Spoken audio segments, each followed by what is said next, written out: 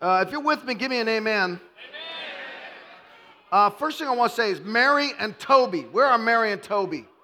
Okay, do you know the hardest communication assignment is to do a brief but informative announcement? Give it up for Mary and Toby announcing the CMIT. I thought y'all did excellent. You really did. I thought this. By the way, I went to the CMIT program. I started the CMIT program at Central Washington University in 1912. It's like 6 of you that could do math in this room. By the way, last night I said that math was evil and I got rebuked for it from a math major. Where's my math major that rebuked me? And I just want to repent. I want to publicly repent. Math is not evil. Sever kinda.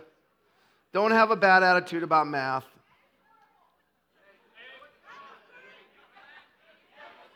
How honest do we want to be this morning? Do you really believe that? No. I do not have your attention yet. Okay, all y'all along the wall, find a seat, man. We got to carry. Let me just have this. It's a morning session. You guys want the lightweight, feel-good message, or do you want me to get honest? You all say that now. All right, let's try this.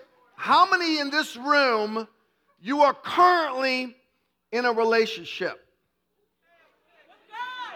Listen, no, I'm not talking with God. Come on. No, none of that. The Lord and I are dating, and He's my prince in shining armor.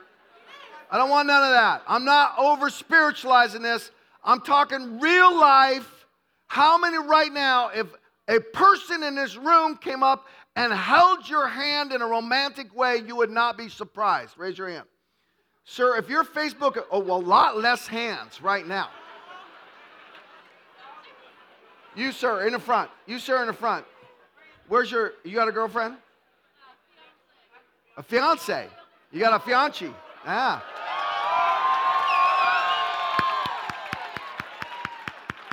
Where is she? She don't.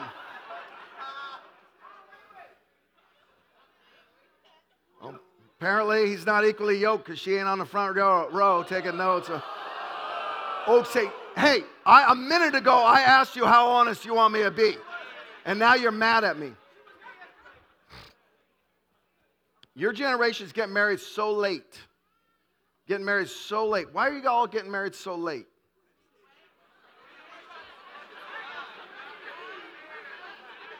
I have no control this morning. Shh. Now listen. My wife and I got married at age 23. I thought I was a late bloomer. She broke up with me 3 times. I'm not going to tell you the whole story. She broke up with me 3 times, and she basically broke up with me all 3 of those times because there was a certain truth about myself I could not accept. Here's one of the things I've learned about your generation, and I say this in all love and kindness. No one believes in you guys more than I do. But there has been a thing in our culture that has caused a lie inside of you, and the lie is this. If I speak the truth to you about what's wrong in your life, you think I don't believe in you. If I tell you that you're on the journey to make a serious mistake, you believe I don't support you.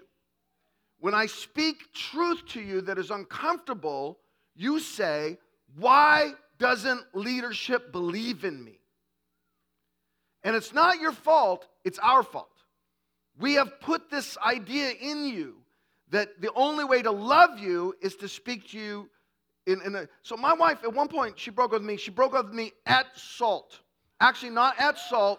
This is like the 500th Salt I've been to. She broke up with me the day we were driving to Salt. So on the way to Salt, she said to me, there's this other guy. Yeah, I'm not making any of this up. Now, this other guy, I got to tell you this other guy, his name was Bob. He was a psychology major. He ended up being a nurse.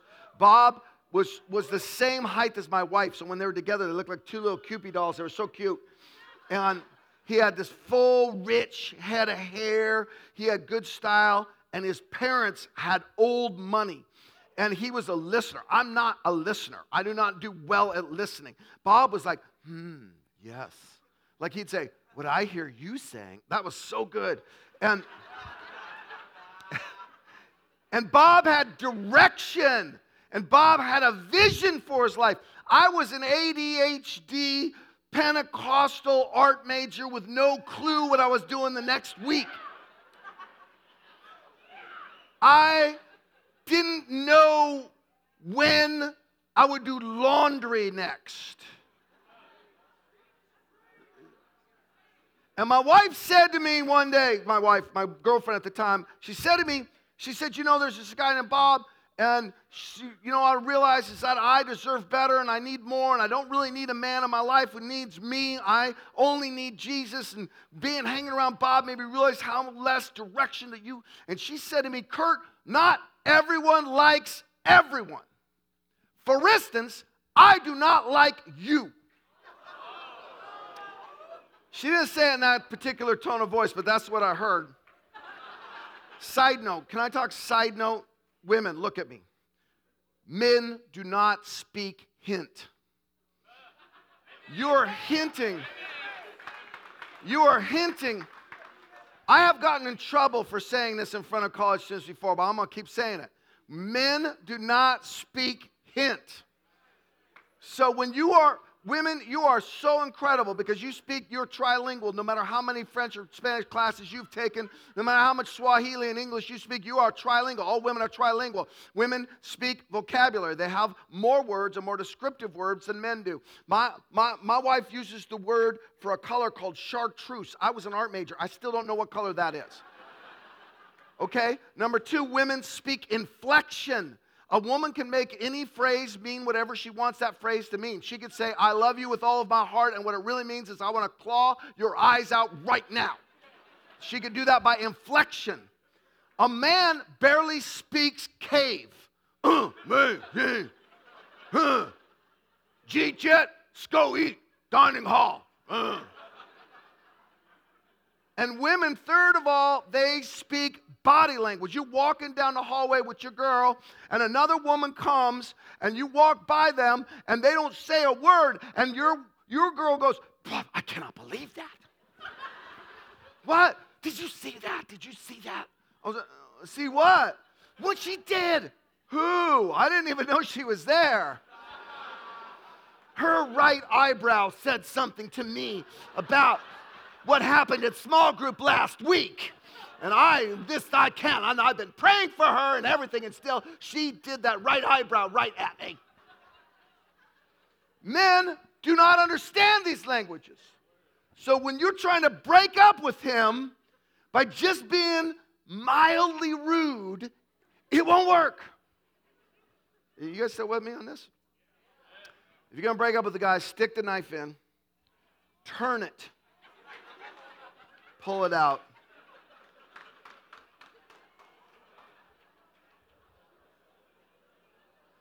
Who is Jesus? Put the slide up there. Jesus is the truth teller. We are so skilled at lying to ourselves. Lies we tell ourselves. I will only eat one Oreo. Come on. Here's a big one. I'm going to study tonight. Man, that's it. This is the semester I get straight A's. This is the semester I do it. I'm going to study tonight. Right after the dining hall, I'm going straight to the library. As soon as we get done watching that one episode on Netflix, I'm going straight to that. And then we're going to, as soon as after the Netflix, we're going to get some yogurt. Just some yogurt. Just a little froyo. We're going to do that, and then I'm going to study right after we actually go over to so-and-so's. Can you believe we've never been over there before? And then it's 3 a.m. tomorrow, baby. Tomorrow. Does anyone know what I'm talking about? I will have abs in 3 months.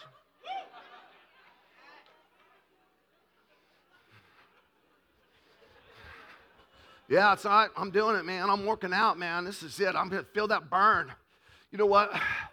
Fast walking is also good. It's also, fast walking is good. Here comes a car. I'm running again. Car's gone. Who?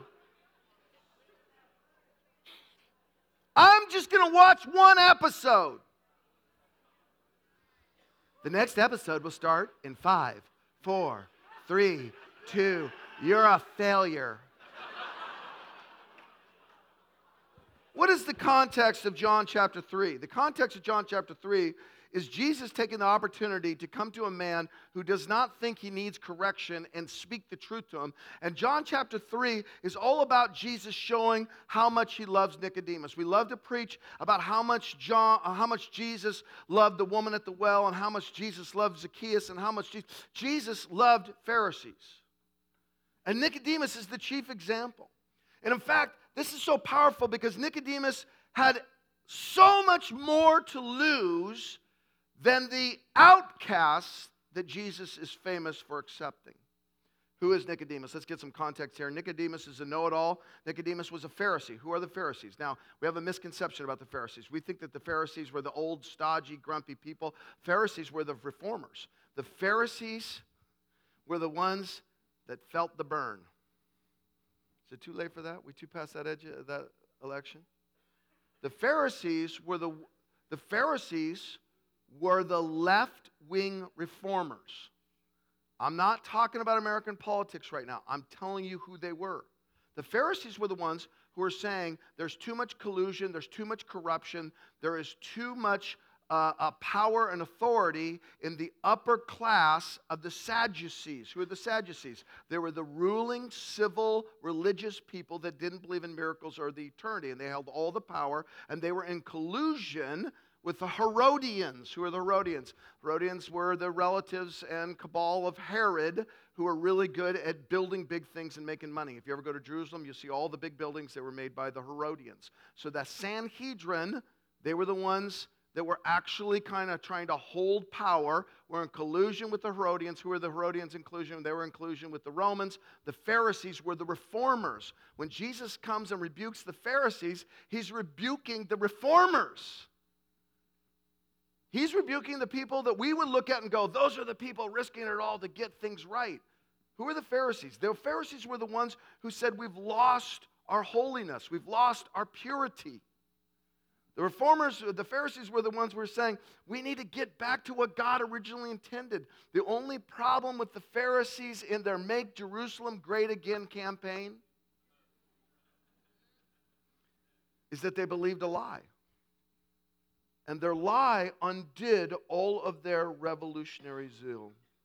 Nicodemus was a Pharisee. There were only 6,000 members of the Pharisees. Nicodemus was a member of the Sanhedrin. That means he had a Senate position. But it was more than a Senate position. It was like if you were a university professor and you held a Senate seat and you had a popular TV show. It was in a social, academic, and political way a very powerful position to be in the Sanhedrin. Nicodemus memorized the Torah. Nicodemus was an academic. Nicodemus was a smart man. Nicodemus had a SAT score higher than most of you. Nicodemus followed the Mishnah and the Talmud. Nicodemus was highly educated, and yet the lie he believed undid all of his great motive for reform, powerful position, and great learning.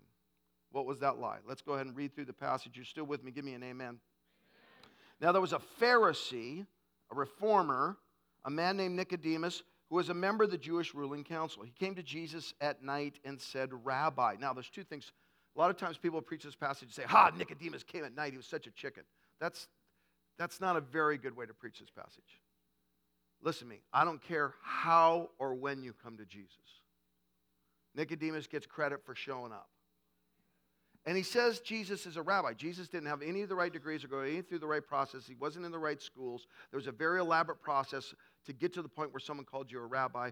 Nicodemus shows that he's on at least the path of an honest seeker, at least the path of someone who's reverent saying rabbi. I think the reason Jesus speaks so much incredible truth to Nicodemus in this passage is because he starts off by acknowledging that Jesus is a teacher. Rabbi, we know that you are a teacher who has come from God, for no one can perform the signs you are doing if God were not with him. Jesus, the more you claim to be close to God, the more direct Jesus will be with you. in his rebuking of your lies. And this is what happens, verse 8. Jesus replied, very truly I tell you, no one can see the kingdom of God unless they are born again. Now, this is a shocking, scandalous answer to Nicodemus, way more scandalous. So we have John 3:16 on everything. People with afros at football games and everything. We've lost the power of what Jesus is saying here. Here's what Nicodemus expected to hear. He said, very truly I tell you, no one can see the kingdom of God unless, acceptable answer number one, you are related to pure Jews. If Jesus would have said that, no one can see the kingdom of God unless both your mom and dad are pure Jews. Nicodemus would have said, I agree with that. Answer number two, he said, no one can see the kingdom of God unless they perfectly obey the law. Nicodemus would have agreed with that. Number three, here's one that Nicodemus might have agreed with.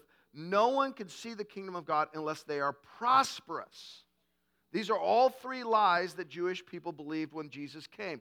That to get into heaven, you had to have pure parents, or to get into heaven, you had to have a pure obedience to the law, or to get into heaven, you had to show that you were prosperous. Why? Well, if you're prosperous, obviously God had blessed you. Rich and getting into heaven, same thing. And by the way, that's very true in many cultures still around the globe. What Nicodemus didn't expect to hear was this. Very truly I tell you, no one can see the kingdom of God unless they're wearing a diaper. He did not expect that. Verse 4, how could someone be born when they are old, Nicodemus asked. Surely we cannot enter a second time into the mother's womb to be born. Jesus answered, very truly. By the way, the Greek here is the word amen. You'll see this a lot in John. Truly, truly, amen and amen. So be it, so be it. What Jesus is saying here is, this is the way it will be. This is the way it will be. Amen and amen.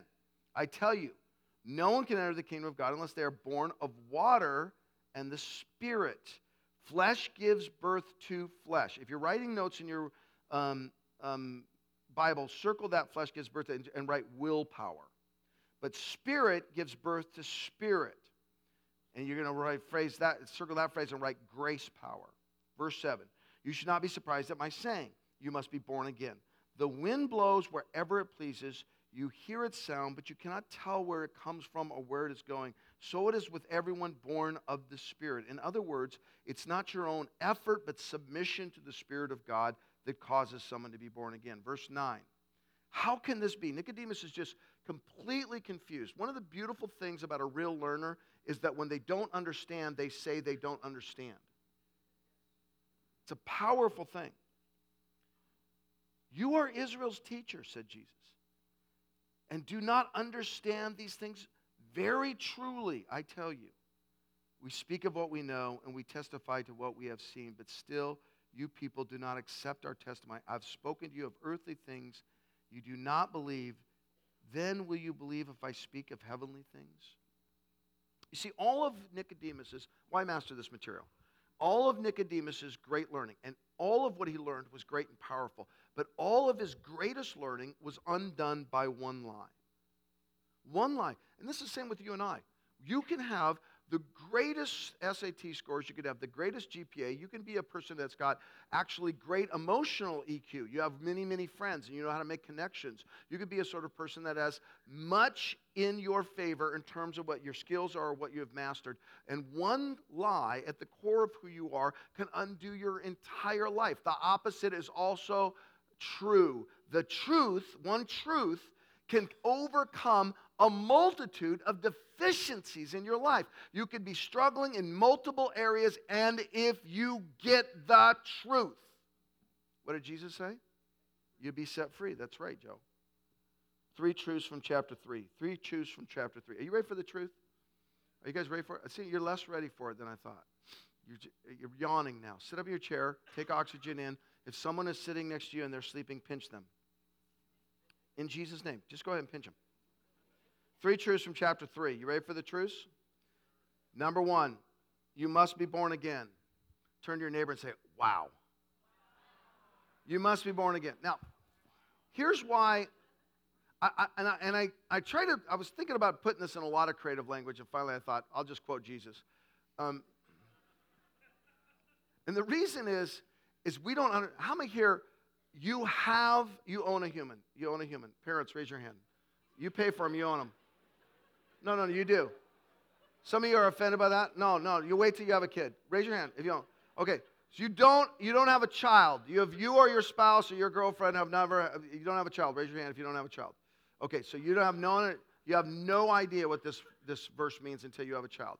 See, first of all, the only birth you've seen is in the movies, and in the movies it's very fake. So in the movies, the baby comes out and they're like, wow, wow, like that. They cry like, wow, and you're like, oh, it's so beautiful. It's not like that at all. It's not like that at all. First of all, when they come out, can I just really be honest? They're super ugly. When they come out, they're super ugly. They're like lizard people. They got way too much skin. They're wrinkly. They got a blue tinge to them. They got this white muck all over them. Come on, someone knows what I'm talking about here. And they don't cry like, wah. You know what they cry like? They sound like little baby guts.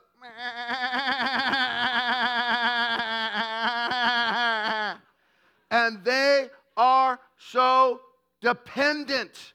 Oh my goodness. For 2 years, they cannot poop on their own.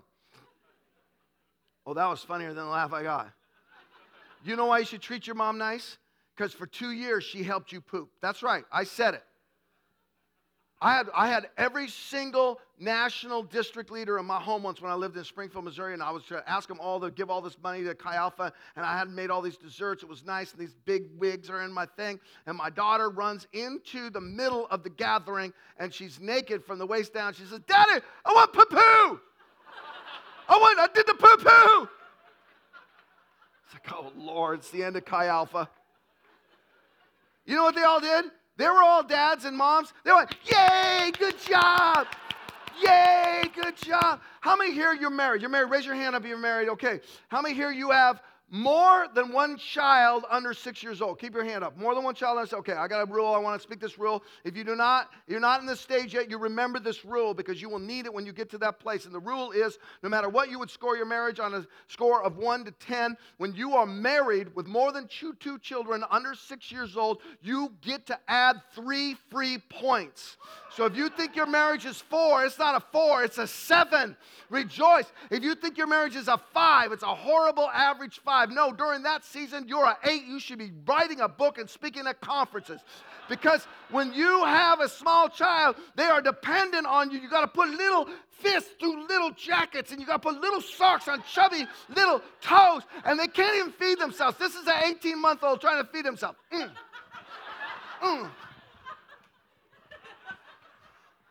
That's what they look like. I remember the day all 3 of my children walked out of the house and into my Dodge Caravan and buckled themselves in by themselves. And I looked at my wife and said, we might just make it. We might make it. What is Jesus saying here? What he's not saying is that being born again is an emotional experience. What we have made born again into is this cascading, ascendant emotional experience. And some of you are not wired for that. Some of you, during all of that great worship, you sat back and went, how come I don't feel things the way everybody else feels stuff? And the reason is because you're good at math.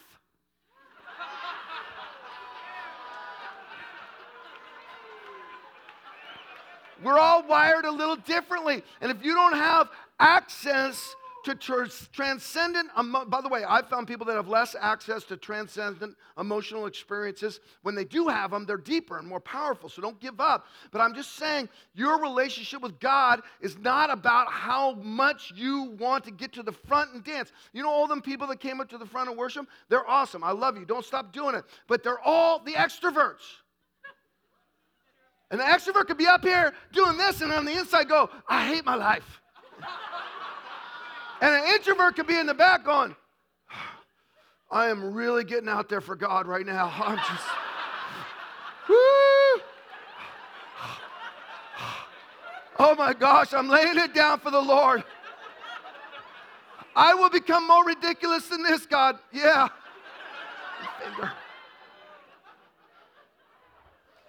Born again is not, you can have an emotional experience. It doesn't, if you've had one, it doesn't mean you're born again. Born again means you become a baby. See, we have sanitized the birthing process. What happens to Nicodemus when Jesus says you must be born again, he immediately literally goes, I can't get back on my mom. See, he's thinking about how vulnerable. You know how many children didn't survive in the time of Nicodemus. Jesus is using the most powerful metaphor for dependence he can. What Jesus is saying is it doesn't matter how much you've learned, access to the kingdom of God is not the purity of your parents or the quality of your education or the prosperousness of your bank account. Access to the kingdom has to do with total surrender and dependence. When you yield, you enter. This is what he says over and over and over and over again. He who loses his life, what? Gains it.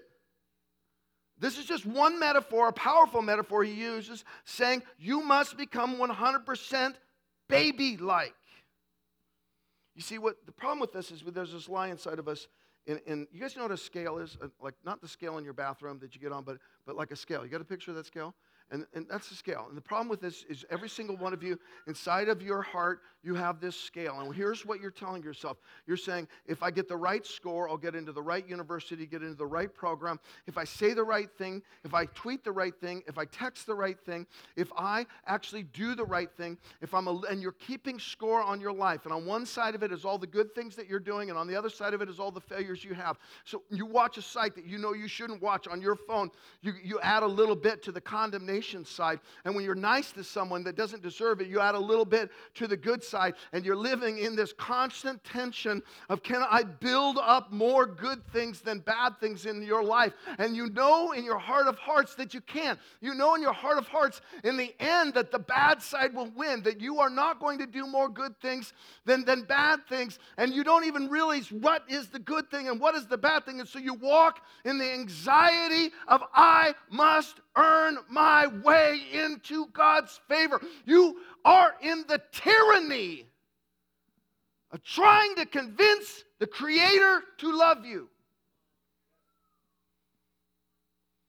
Nicodemus knew all 613 laws of Moses.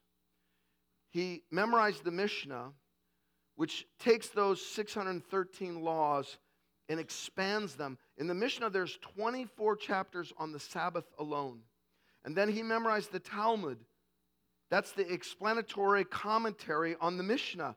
There's 156 double pages on the Sabbath. He had memorized the law and the laws about the law and the laws about the laws about the laws. And he had not known God. Even with all of that knowledge, he laid on his bed at night and said, I don't feel close to God. See, in my mind, what caused Nicodemus to seek Jesus out was insomnia. In my great learning and accomplishments, I know in my soul, I don't know God yet. Here's my advice to you. Stop trying to make the scale tip in your direction. It will not. Stop trying to earn God's love. You cannot do anything to earn God's love. Listen to me carefully. You can't do anything to make God stop loving you, because you never did anything to make him start loving you in the first place. Number 2, write it in. Number 1 is you got to be born again. Number 2, this is so beautiful and powerful, and if you get this, you'll just be liberated. You can't change you. You can't change you. It's futile to change you. You can't change you. You and I need to be in the vine to change. See, willpower is the lowest form of power. What is willpower? Willpower is, I'm going on a diet. How many here have ever went on a diet? Raise your hand up high. I'm not going to eat any more cake. I'm done with cake. It's all broccoli from me. Broccoli and brown rice, man. That's all I'm doing. I'm doing keto. I'm doing keto, man. I'm doing intermittent fasting. What's intermittent fasting? I don't eat until I do. That's the intermittent fasting. And the second you proclaim to the world that you're on a diet, cake will come into your life. How many know what I'm talking about? Cake from every corner. There's one demon assigned to giving you cake. That's all that demon does. Your roommate brings the cake home.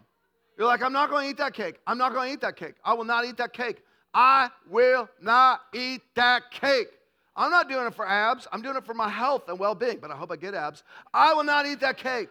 I will not eat that cake. I'm not going to eat that cake. I'm only going to nibble that cake. Because nibbling is not eating.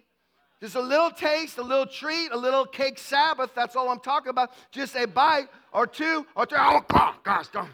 I ate that cake. What else is there? There's Captain Crunch. I'm going to have some of that. Do you know why I ate that cake? To save my roommates from eating that cake. That's how good a cake person I am. Let's talk about Buddy the Branch. Buddy the Branch. This is you, Buddy the Branch. So now Buddy the Branch, he wants to have a great life, a significant life. He wants to do what he wants to do and be who he wants to be. And so what Buddy the Branch does is he takes all the information in, and he tries to have as good a life as he can. So the first thing he does is he goes down to the tire store and he buys himself a jersey, and then online he gets some Yeezys.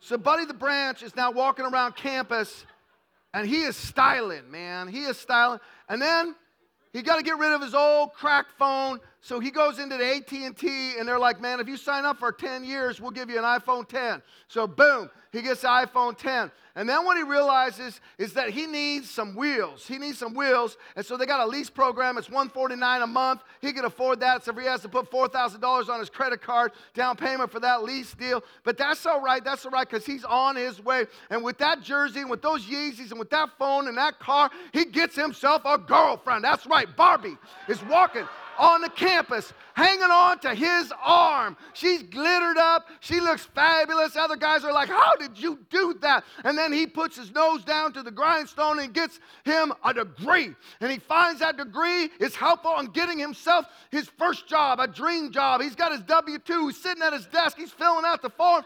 He's so happy on his way home from his first day on his job. He buys himself a Labrador puppy. This man is killing it. He's killing it.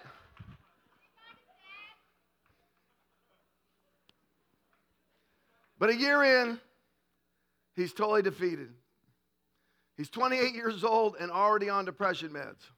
Why? He's so deeply in debt. The phone, the car, and the degree. He got $160,000 of debt for a psychology degree. All right, that was too truthful. I'm sorry. And you know what happened once he realizes he could never dig his way out of that financial mess? Barbie breaks his heart. Turns out she's still in love with Ken.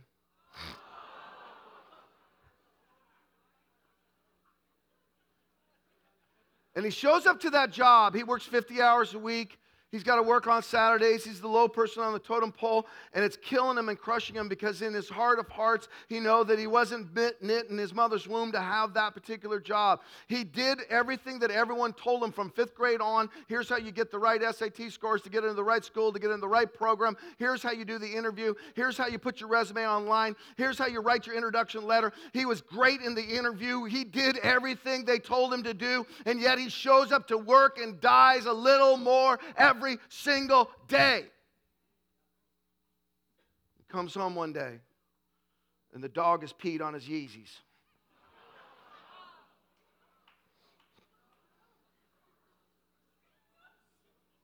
I'm just going to let that sit for a second. Can I just speak to you really clearly? Your efforts to change you will only introduce burden into your life. Your efforts to change you will only create one thing, a yoke for you. You cannot change you. The only way you can change is to be in the vine.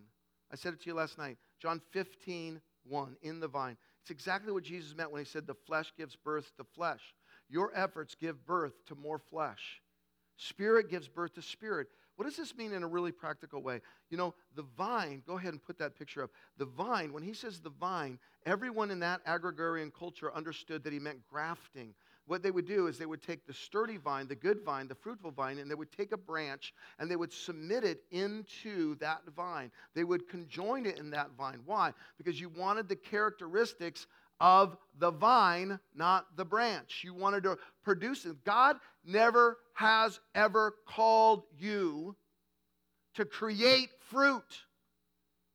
He's called you to produce fruit.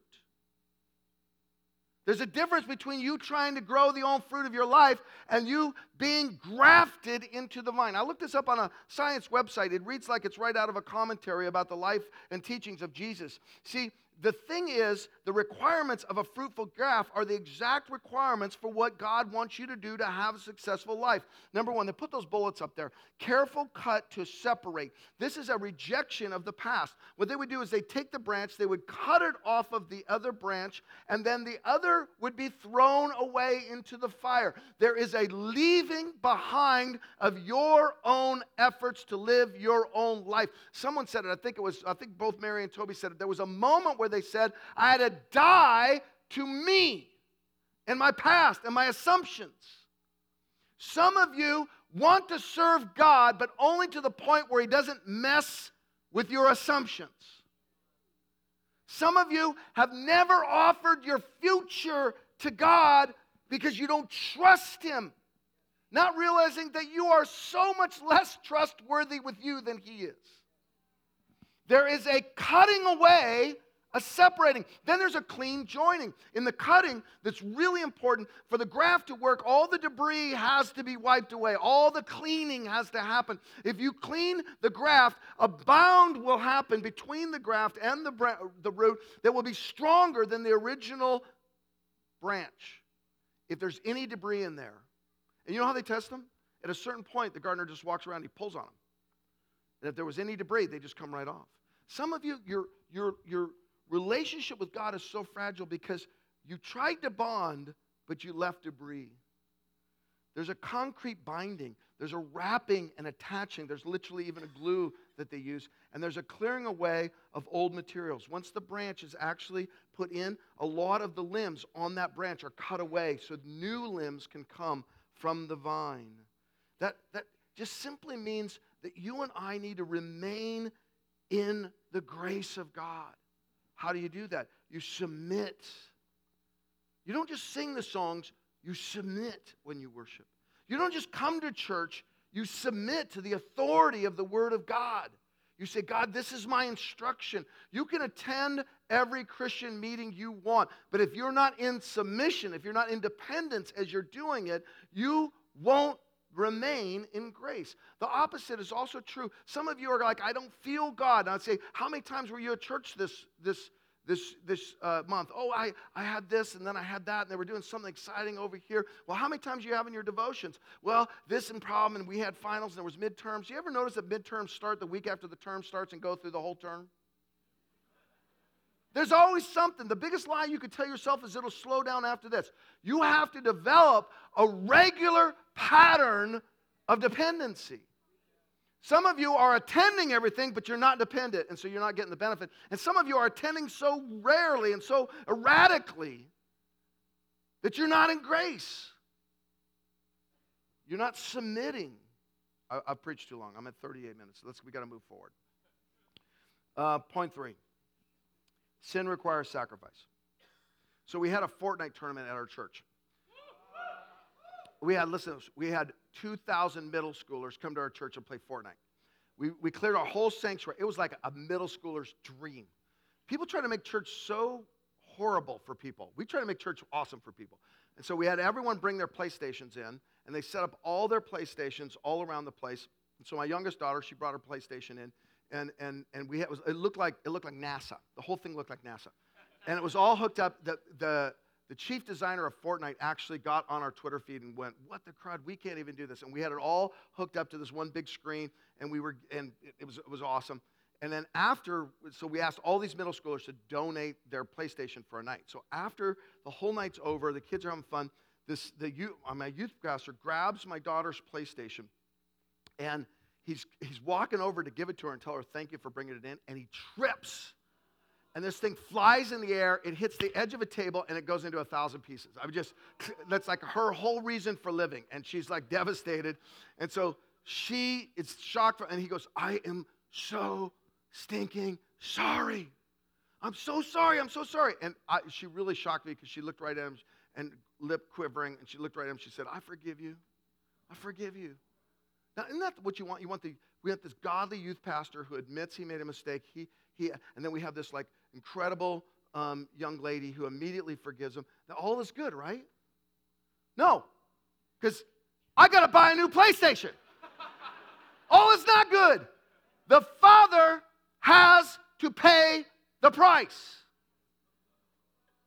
This is what Jesus is teaching. That you can have all the right information and even make the right response, but because of our sin, someone give me an amen, and failure, listen to this. Verse 14, I didn't read it in the notes, but Jesus, as Moses lifted up the snake in the wilderness, so the Son of Man must be lifted up. The Son of Man must be lifted up. There is this theme of sacrifice in the Bible. Offerings before the coming of Jesus are this. There's a burnt offering, and that's a sacrifice to express devotion. There's a wave offering. That's a sacrifice to acknowledge provision. There's a grain and drink offering. There's a peace offering. There's a sin offering. There's a trespass offering, and I could go on. Why all of the sacrifice in the Old Testament? Why this theme? Why does Jesus bring this up to Nicodemus, who knows more about the Old Testament sacrifice than any of us in this room? Why repeat yourself? Does anyone here have a grandfather who tells the same stories over and over again? See, what we repeat, what we find important. We repeat what we find important. What does God find important? The theme of sacrifice.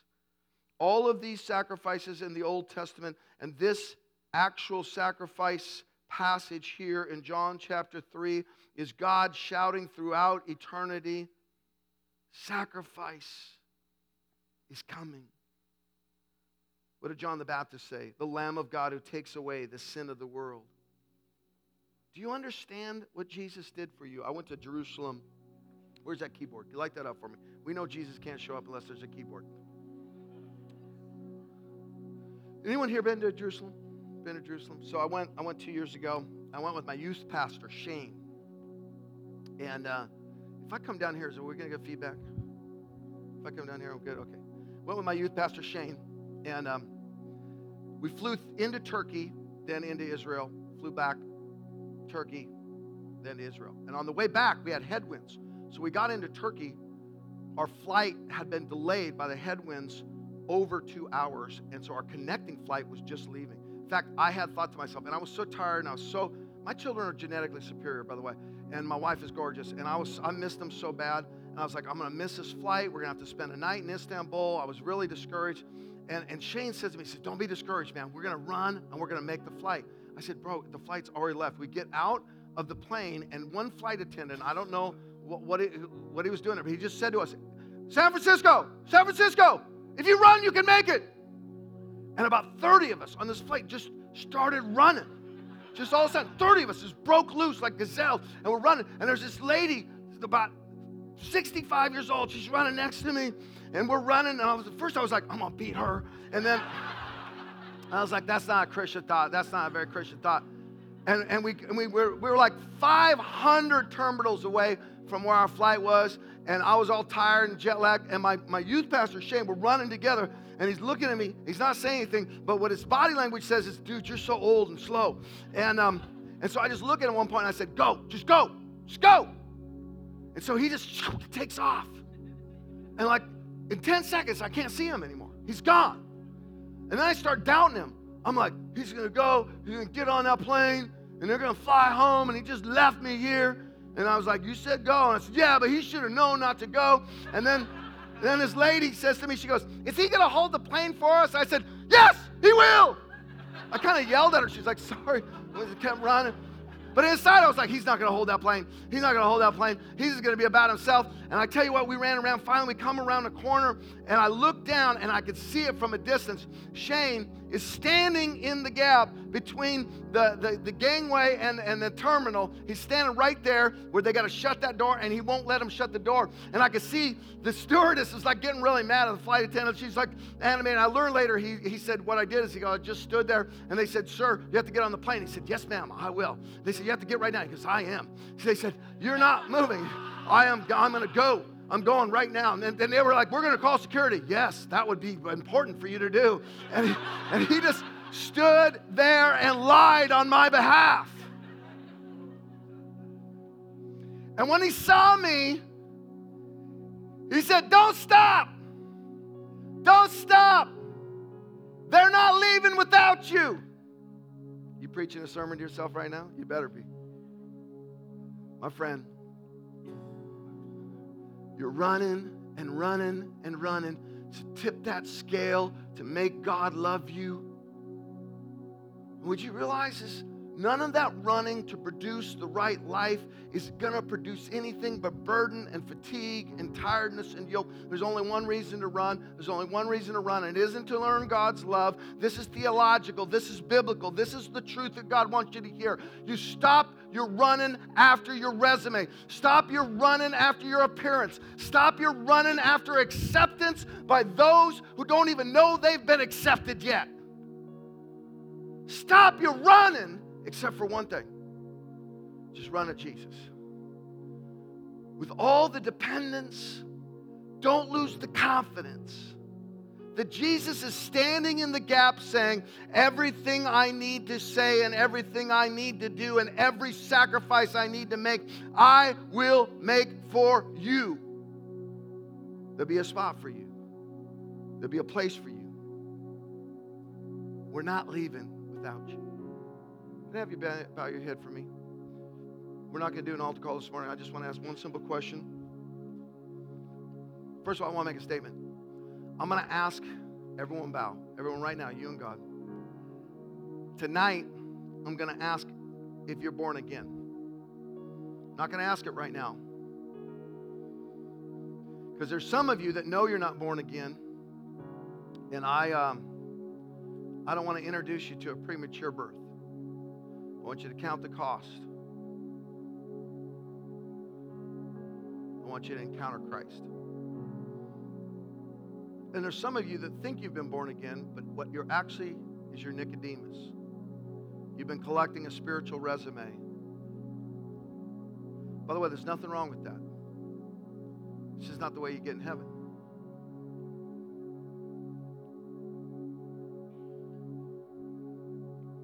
The question I really want to ask, just with my last minute, is if you have been trying to change you. If you have been trying to change you. If you have been trying to change you in any way, shape, or form, in a habit, in your history, with your relationships, with your future, if you have been trying to change you, just raise your hand right now.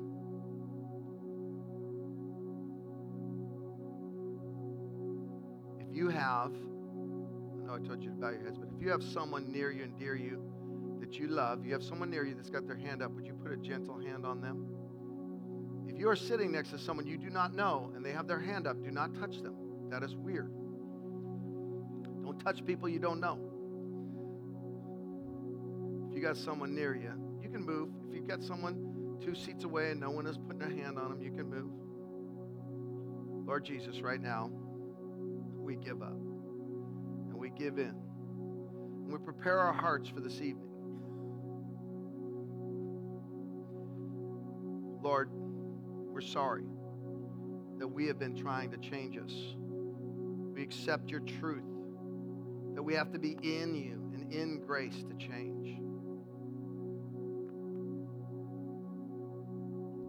Do something.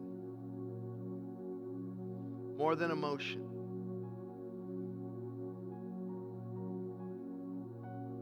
Do something, God. Let the grace of God teach us to say no to ungodliness, even in this present age. Jesus, do something.